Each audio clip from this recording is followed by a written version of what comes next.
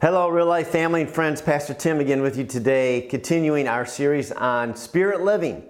And we're looking at the gifts today out of 1 Corinthians chapter 12, and where Paul describes how the Holy Spirit and the movement of the Spirit in our lives, there are different giftings, and all of us are experiencing the flow of God bringing these gifts through us to the benefit of others. So 1 Corinthians chapter 12, verse 7 says, "Now to each one the manifestation of the Spirit is given for the common good." And then he goes into listing different gifts. And in verse 8 he says, "To one there is given through the Spirit the message of wisdom," or the word of wisdom. So I want to talk about what a word of wisdom is today with you and explore that gift in the scriptures to see what wisdom is, to see Jesus using this gift, to see some of the apostles using this gift, and then to talk about us, you and I, experiencing this gift as well, so we can be a blessing to those around us as the Holy Spirit uses us in these variety of ways. So just kind of a quick review. In Acts chapter 1, verse 1 and 2, Luke is credited with writing this book. And so he also wrote the Gospel of Luke. And it says, "In my former book, Theophilus, I wrote about all that Jesus began to do and to teach until the day he was taken up to heaven, after giving instructions to the Holy Spirit to the apostles he had chosen." And so Luke is writing this, and it's a pretty powerful statement when he says, "I wrote about all that Jesus began to do and to teach." In other words, Jesus isn't finished. We know clearly from the scriptures that Jesus has commissioned his apostles, his followers, that's you, that's me, to continue what he started. This is just a very important concept that we believe in as Christians, that we have been commissioned by Jesus to continue the work that he began. There's a great scripture at the end of the Gospel of John, in John chapter 21, verse 25, where he writes, "Jesus did many other things as well. If every one of them were written down, I suppose that even the whole world would not have room for the books that would be written." It's just a fascinating thought. The Apostle John saying, Jesus did so much. I've written this, but if we wrote down everything he did, the world wouldn't be big enough to contain all the volumes of what Jesus did. But he's still working today through the Holy Spirit, through your life, and through my life. This is what Jesus has done, is he has invited us into this great privilege. So Jesus began, but now he is continuing through us. And he modeled a life of the Spirit to us and for us, that now we are following his example of that. And we have the same Spirit that Jesus had. And so we can do the same things that Jesus did, because it's not us, it's the same Holy Spirit in us that empowered Jesus' ministry through him. And so all that Jesus did was through the enablement of the Holy Spirit as directed by the Father. So here's a verse, John 5:19-20, Jesus says, "I tell you the truth, the Son can do nothing by himself. He can only do that what he sees his Father doing. Because whatever the Father does, the Son also does. For the Father loves the Son and shows him all he does." I believe that how Jesus saw what God was doing was through the enablement of the Holy Spirit. The same gifts that we are learning about here through Paul in Corinthians chapter 12 are the same gifts we see Jesus operating in his ministry, and it's through the Holy Spirit. So it's not just, oh, he's Jesus. Of course he's Jesus, he's the Son of God, but the Bible says that he set his godness aside and he learned to depend completely on the Father and the Holy Spirit to do all that he did. Why? So that he would model for you and for me, we can do the same things because we have been given the same Spirit. The Spirit of God, the Holy Spirit, is the agency of God. It is the power of God, right? It's what it's like I said last week. It's the nervous system of the body. So the direction comes from the head. That's Jesus, the head of the church, who's only following orders from the Father. And then the nervous system gets to work, and that's the Holy Spirit, right? So the Holy Spirit is the agency of heaven, and he lives. God lives by his Spirit in you and in me. So when Jesus came, his first sermon to his hometown in Nazareth in the synagogue included a passage from Isaiah chapter 61. So this is what Jesus did. When we talk about what did Jesus do? What did he begin to do and teach? This is what he said. His first sermon. He was announcing his ministry. And he read from Isaiah 61 verses 1 through 3. And that says, "The Spirit of the Sovereign Lord is on me, because the Lord has anointed me to preach good news to the poor. He has sent me to bind up the brokenhearted, to proclaim freedom for the captives, and release from darkness for the prisoners, to proclaim the year of the Lord's favor and the day of vengeance of our God, to comfort all who mourn and provide for those who grieve in Zion, to bestow on them a crown of beauty instead of ashes, the oil of gladness instead of mourning, and a garment of praise instead of a spirit of despair." And so this is what Jesus did, and he did. This is also what we are called to do, to preach good news to those who need it in the world. We get to share good news with people through the anointing of the Holy Spirit, right? The Spirit of the Sovereign Lord is upon me, Jesus said. And the Holy Spirit of the Sovereign Lord is upon you and upon me to equip you to preach and to give good news to people who need it, the poor in spirit.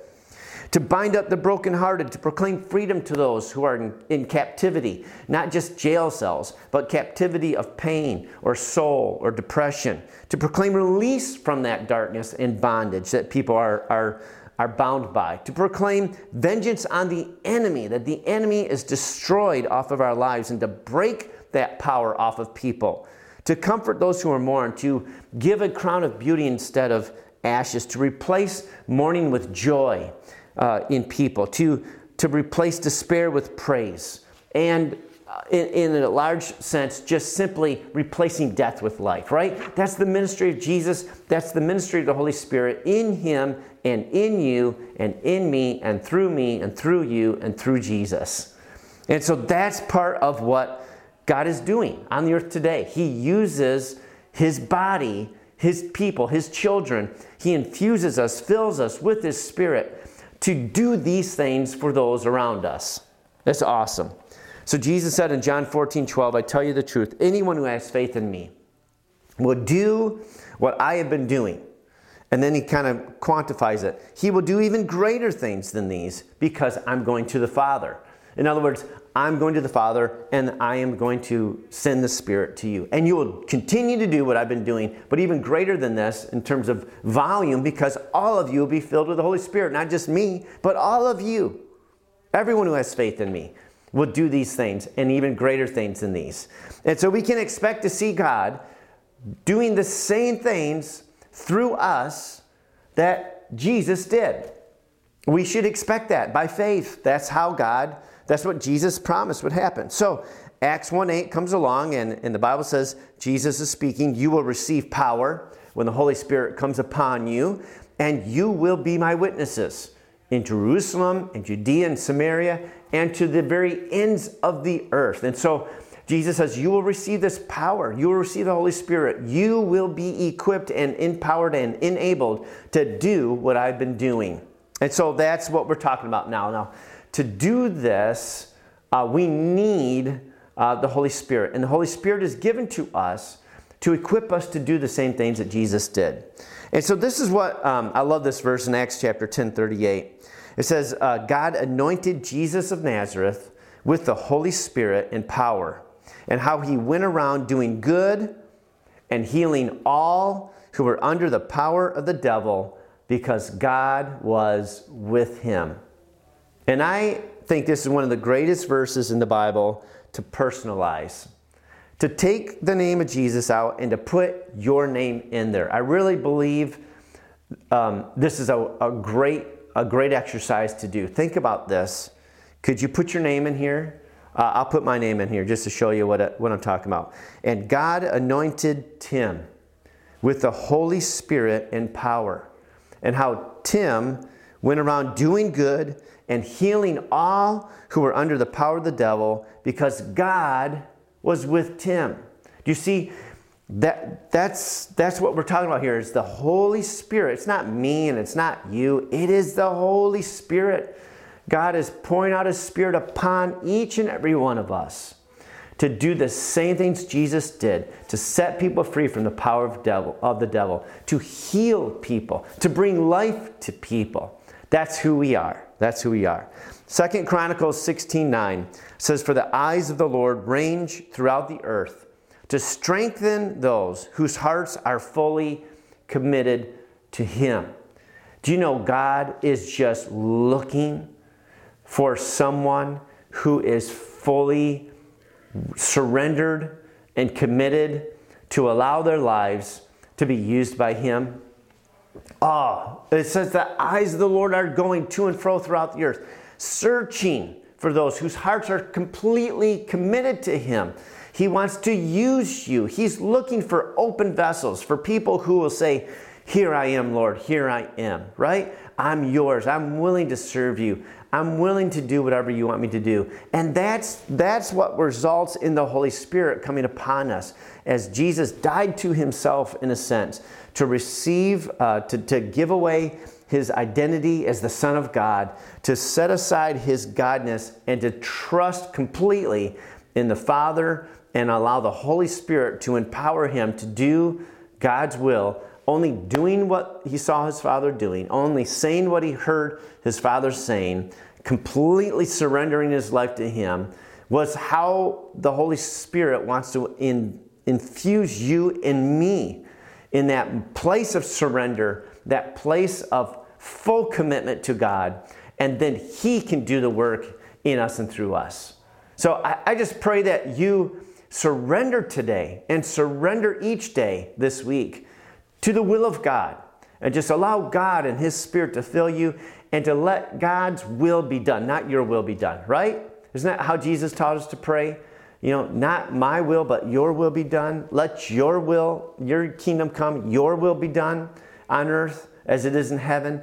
And so I pray that that is your prayer this week, and that God fills you and begins to exercise through you these gifts that bless people, touch people, change people's lives. All right? So with that in mind, we come to 1 Corinthians chapter 12, understanding that there's things that only God can do. And when we have this list of giftings, and the first one is the word of wisdom or a message of wisdom, we're not talking about you just being a smart person, or I being a smart person, or me reading some books and getting some knowledge or something.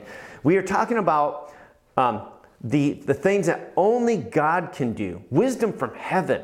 We're talking about the movement of the Spirit of God upon our lives, giving us a divine insight or wisdom that comes directly from heaven, that's beyond human intelligence. It's a gift from the Holy Spirit, okay? And so we're going to talk about that. Now, first of all, I want to talk about wisdom in general, right? Wisdom is the ability to use knowledge for the correct purpose at the right time. It's not... It's just precise, it's perfect, it's applying knowledge in the perfect way at the right time for the right reasons, and that's wisdom. The Bible talks a lot about the difference between wisdom and foolishness. The Proverbs talks a lot about that, contrasting wisdom and foolishness. Even Paul talks about that earlier in Corinthians, about the foolishness of this world, the foolishness of men compared to the wisdom of God, right? There's no comparison there. They're complete opposites. And yet, all Christians are to seek wisdom from God for our lives. The Bible is filled with wisdom. God has provided wisdom for you. He's stored up wisdom for you, and His Word is filled with wisdom for you. So when we're talking about wisdom in general, first of all, I just want to say that as you dive into God's Word, as you pray, as you seek God, God will release wisdom to you, and the Scriptures have already provided wisdom to you. We should have just an insatiable hunger to take and investigate the Word of God for wisdom and apply it to our lives, because we will be wise if we do that, right? If we follow God's Word, if we listen, study, and apply it to our lives, we will be wise. We will see the wisdom of God, and we will enjoy the benefits of living a wise life according to God's Word. That's what Proverbs talks about over and over and over again. And so I want to encourage you to do that. But here's a great promise in James chapter 1, verse 5. It says, if any of you lacks wisdom, he should ask God, who gives generously to all without finding fault, and it will be given to him. So no matter what's going on in your life, you are invited, there's a promise about wisdom. You are invited to ask God for help, for wisdom. And He will give you wisdom. So now this is different than a word of wisdom, which we're going to get to in a minute. But there is wisdom for all of us to be living our lives by. I remember a couple of different examples in my own life many years ago. I learned a little bit about our home financing, and I just felt like God had spoken to me to refinance our home. The interest rates were different. I called up this company, and over the phone, I don't know how this is possible. I think it was God. It was all God. Over the phone, we refinanced our entire house over the phone in 15 minutes. And I went from a 30-year mortgage to a 20-year mortgage. I got a way better interest rate. I eliminated my personal mortgage interest, which was a wasted amount of money that I was paying every month. And I cut off in a matter of 15 minutes, I think it was like almost $100,000 over the lifetime of our term. And it was all a God thing. God had given me that wisdom and insight to make a call and to explain the situation, and it resulted in an incredible financial, blessing to us over the years of owning our home or paying for our home. It was from God. It was just wisdom from heaven. I can't explain it any other way. It was just God prompted me. He gave me some insight, and I followed it, and it resulted in a huge blessing. I remember another time, I've told this story a few times, one of our children was having nightmares and night terrors. And my wife and I were really distraught, and so it happened a couple of times. So we're praying to God, what's going on? Why is this happening? What's happening? And God gave us wisdom. He showed us. He just put this thought into our minds. It was a video game that our child was playing that had some just real evil images on it, and we decided to cut that game out. And our child never played that game again, and all the night terrors were gone immediately. Of course, we were praying over our child and doing all that, but there was a wisdom beyond just praying for them that we needed to know it was coming from something that was being exposed, right? And that was a wisdom from heaven. We asked God for help. We asked God for wisdom. He gave it to us and just changed the situation around immediately. And I can't tell you how many small and big moments of our lives that Amy and I, we've just asked God for wisdom, and God gave us direction with our kids, with our finances, with our decisions, just with so many things. So God has wisdom for you, right? And we can ask God for wisdom, and He promises to give it to us. That's just awesome. That's awesome. We should be flourishing with wisdom because of the Word of God and because of the Holy Spirit and because of the promises that God has given us. But now, a word of wisdom listed in 1 Corinthians chapter 12 is a little bit different. And when it says in this verse, to one there is given through the Spirit the message of wisdom, the word message, or in some translations the word is logos. So it is actually a spoken word at a right moment that God will give for you to say for someone else's benefit. That's what a word of wisdom, the gift of a word of wisdom is. It's like the Holy Spirit will give you something to say that is exactly what needs to be said in that moment that is coming from God. It may be something that it could be in a sense of persecution, and the Holy Spirit tells you what to say. It could be a word of wisdom that helps someone know what to do or encourages someone with the situation they're dealing with. But it's a gift that the Holy Spirit gives you for someone else's benefit. So I want to give you some examples. Of course, Solomon is known as the wisest person to ever live. And it's interesting that he asked God for this gift.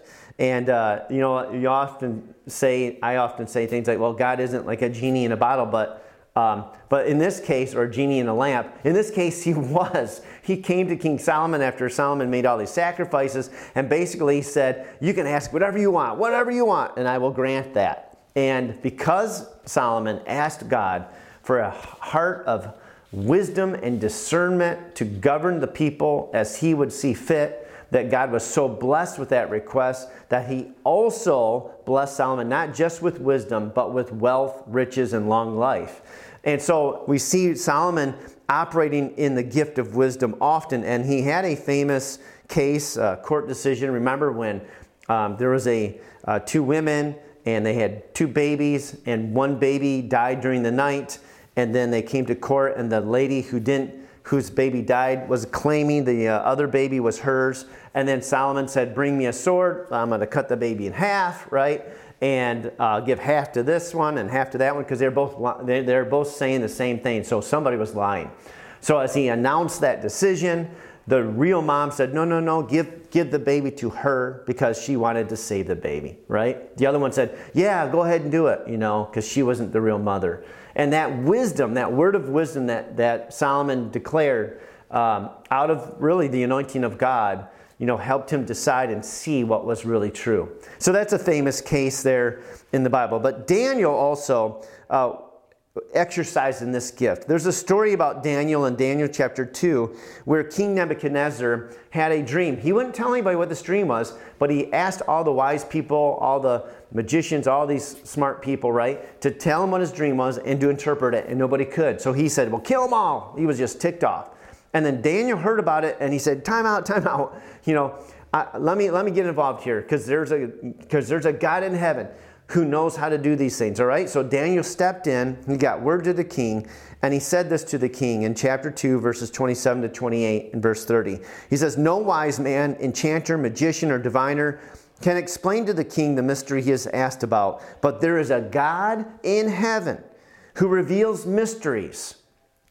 As for me, this mystery has been revealed to me, not because I have greater wisdom than other living men, but so that you, O king, may know the interpretation, and that you may understand what went through your mind. And so then Daniel begins to tell the king what he dreamed and what it means by the Holy Spirit, right? Later in Daniel chapter 5, verse 14, it was said of him, I have heard that the spirit of the gods is in you, and that you have insight, intelligence, and outstanding wisdom. And I would say the same of you today. It is being said that the spirit of the gods, but it's the Holy Spirit, right? The Spirit of the Holy God is in you, and you have wisdom and insight, right? And these things are coming from the Holy Spirit. And Daniel knew that. He never took credit for the operation of the gift of wisdom or a word of wisdom or a word of knowledge that he often exercised. He always gave the credit to God and said, no, it's not me. I can't do that. But God can, and God has. And God has shown me what you have dreamt, right? And that's important to remember. No man can generate this kind of wisdom. This is God wisdom. It's perfect, in perfect timing. Now, Jesus operated in this gift. I want to tell you remind you of a couple stories in the New Testament. One was found in Luke chapter 20. And he has some teachers and Pharisees and scribes who are trying to corner Jesus and get him in trouble. They're trying to trap him by asking him difficult questions that they know he's going to, no matter what he says, he's going to get himself entrapped. And so they can get rid of him, or they can imprison him, or they can convict him, right? So they come to him and they say to him, is it right for us to pay taxes to Caesar or not? And if Jesus says yes, all the Jews would turn against him, right? And persecute him, and he'd be discredited in front of all the people. And if he said no, well, then they would just turn him over to the Romans and say, hey, he's committing treason, and he would be perhaps persecuted or killed, as a rebel, right? So either way, they're like, aha, we got you, right? And so he says to them, bring me a coin, a denarius. He says, look at it, and whose image is on that coin? And they replied, Caesar's. And then Jesus had a word of wisdom. This whole thing was a word of wisdom. And he said to them, then give to Caesar what is Caesar's, and to God what is God's. And the Bible says they were unable to trap him in what he had said there in public, and astonished by his answer, they became silent. Jesus operated in a word of wisdom. He shut down the falseness of what was going on, and the Holy Spirit gave him a word to be spoken of wisdom to shut down that persecution. But in addition to that, he also spoke an incredible truth to all those who are listening and to us today. And it's a powerful message when you think about what Jesus was saying. Because he was saying, yeah, on this coin is the image of Caesar. Who cares? Give it to Caesar. If it's his, give it to him. But whose image is on you? Wow. And that's the real power of what Jesus was saying. He took an opportunity that was, meant to entrap him to actually teach an incredibly deep, theological truth that you and I are made in the image of God. Therefore, what we ought to do is give ourselves to him. Whose image is on you? Your Father God's. So what do? You belong to him. You belong to God. Isn't that beautiful? This is wisdom from heaven. And so not only did Jesus correct and stun his persecutors, but he challenged them with this idea of giving themselves fully to God.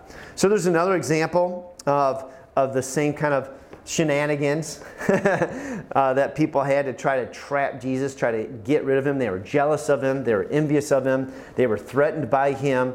And so these leaders, these Pharisees, Sadducees, the scribes, the teachers, they were trying to condemn Jesus. They're trying to trap him. So they brought a woman to him, in front of him, that was caught in the act of adultery.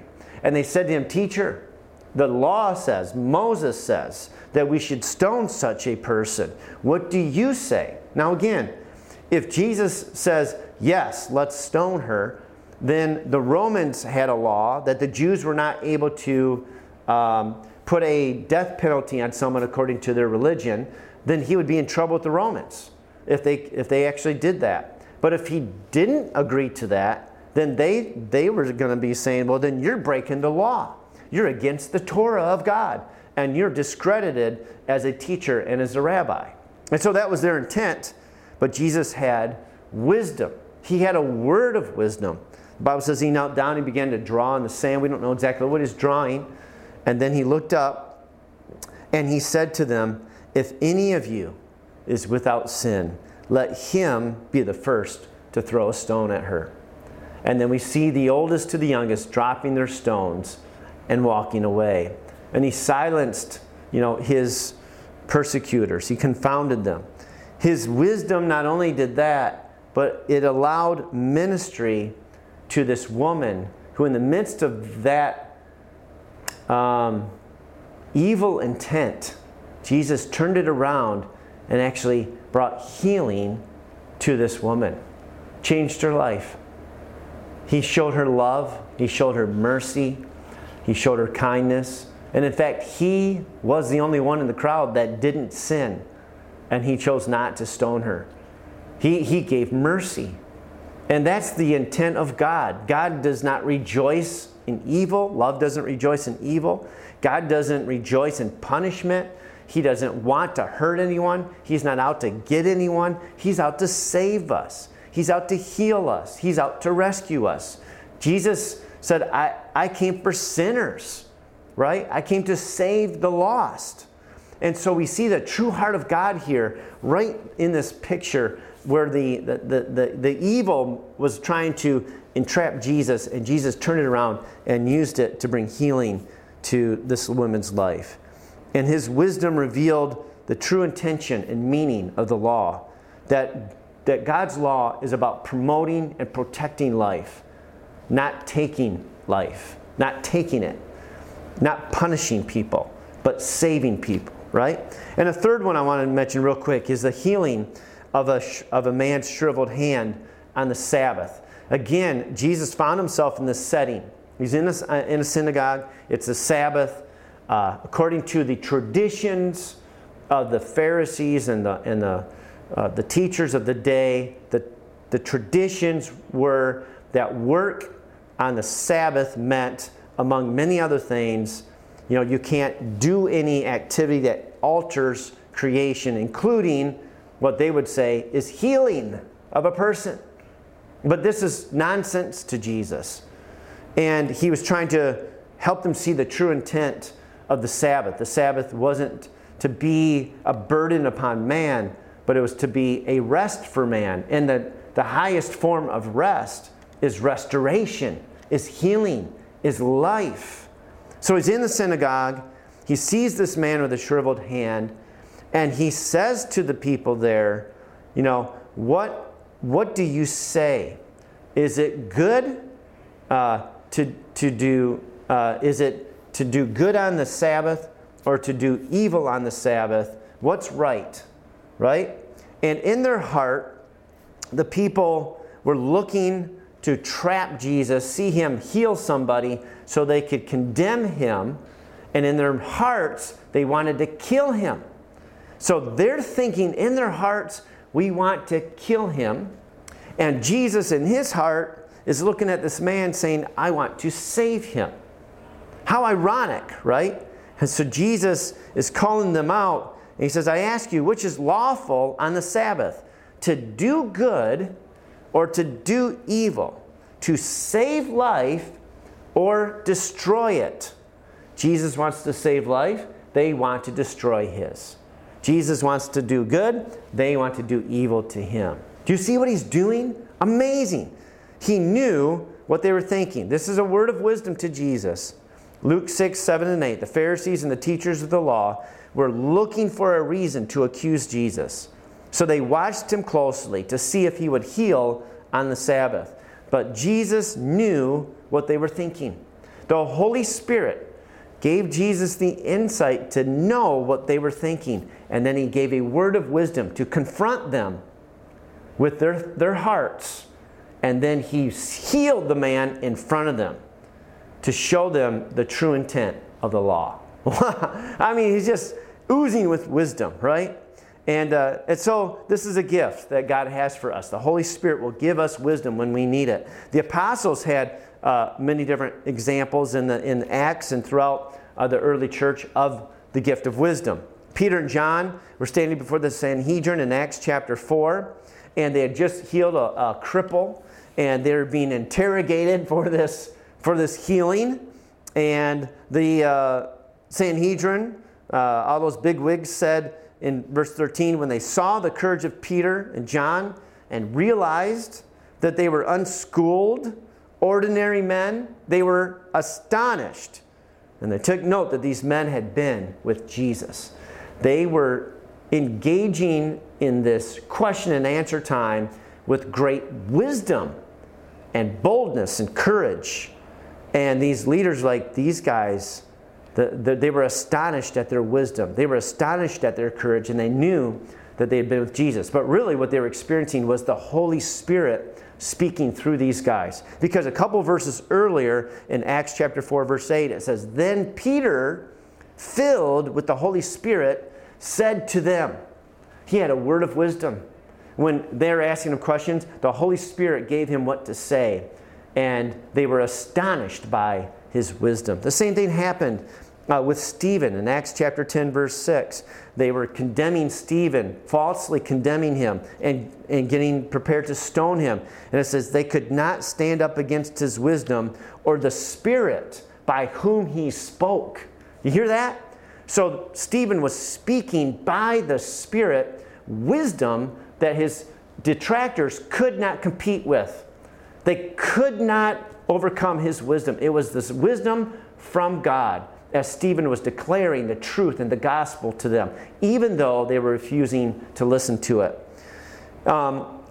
Philip has a great story in Acts chapter 8. He was told by the angel of God to go to a certain road, to go down to a certain town. And so on his way, he's doing that. And then the Spirit of God told him, go over to that chariot. And it says here in verse 8:35, so he went to this chariot where there's an Ethiopian ruler who was reading the scriptures.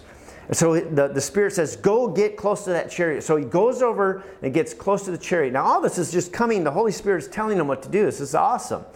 So he does this. It sounds weird. Go to this road. Go down that road. Hey, you see that chariot? Hey, get over to that chariot. Get near to that chariot. That's what God was doing. The Holy Spirit was telling him this stuff, giving them these impressions.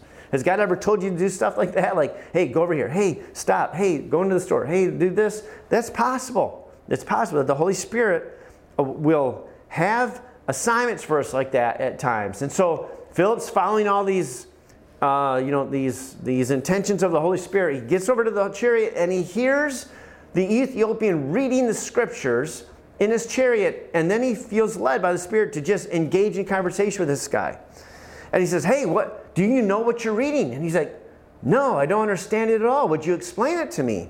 And so then it says in Acts chapter 8:35, then Philip began with that very passage of scripture that the eunuch was reading and told him the good news about Jesus. And Philip had a word of wisdom. He was able to just interject. He heard the scripture, and immediately he began to explain it to him and presented the whole gospel. And the man got saved, and he got baptized, and then the Spirit took Philip. Just incredible, right? Incredible things going on in the New Testament. Peter preached a spontaneous message on the day of Pentecost by the Spirit of God. He was filled with the Spirit. All of them were filled with the Spirit. He preached this message, and 3,000 people got saved. He didn't prepare message notes. He didn't have, like I have a binder, I have verses, I put some time into this. It was a spontaneous, Spirit-filled, Spirit-led word that went out from Peter in front of the people that brought 3,000 people to Jesus. Just awesome. And then one more I want to give you is Paul, who was on a shipwreck. And in Acts chapter 27, 9-11, it says, so Paul warned them, men, I can see. He had a word of wisdom. Men, I can see that our voyage is going to be disastrous and bring great loss to ship and cargo and to our own lives as well. But the centurion, instead of listening to what Paul said, followed the advice of the pilot and of the owner of the ship. And so they went on their voyage. They continued forward, and a storm hit them. And for 2 weeks, they were lost at sea and freaking out and throwing stuff overboard and trying to survive. At the end of those 2 weeks, Paul has another word of wisdom for them. And in verse 21, he says, Paul stood up before them and said, men, you should have taken my advice. He says that. Men, you should have taken my advice to not sail from Crete. Then you would have spared yourselves this damage and loss. And then Paul told them what to do and gave them another word of wisdom to save their lives. And because of that, all of the lives of the men were saved because the Spirit of God told Paul what to do and gave him a word of wisdom in how to handle the situation. And now it's our turn to realize that the Holy Spirit will give us wisdom from heaven for people, for situations, for conversations, that we speak out with boldness, courage, because it is from God and it is timely and it's perfect for the moment. And so I want to encourage you, God wants to do that in your life. In my life, I remember, it was about 13 years ago. I had dinner, my wife and I had dinner at Applebee's in Birch Run with a guy named Papa Gill and his wife. They were great ministers of the gospel. They live out in California. They were in town, and they preached at our church one time. They're kind of famous.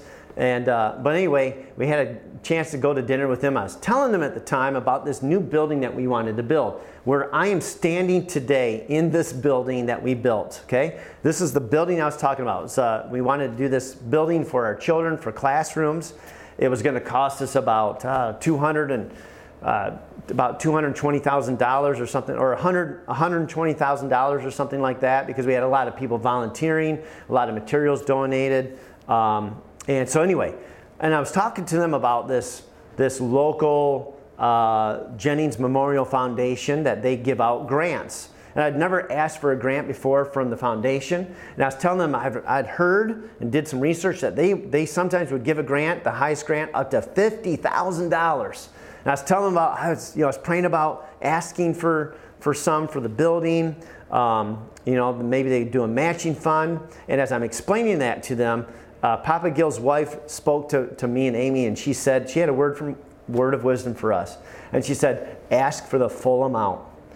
She said, I'm telling you, ask for the full amount, and God's going to give it to you. So I was encouraged by that word, and I said, okay, we'll do that.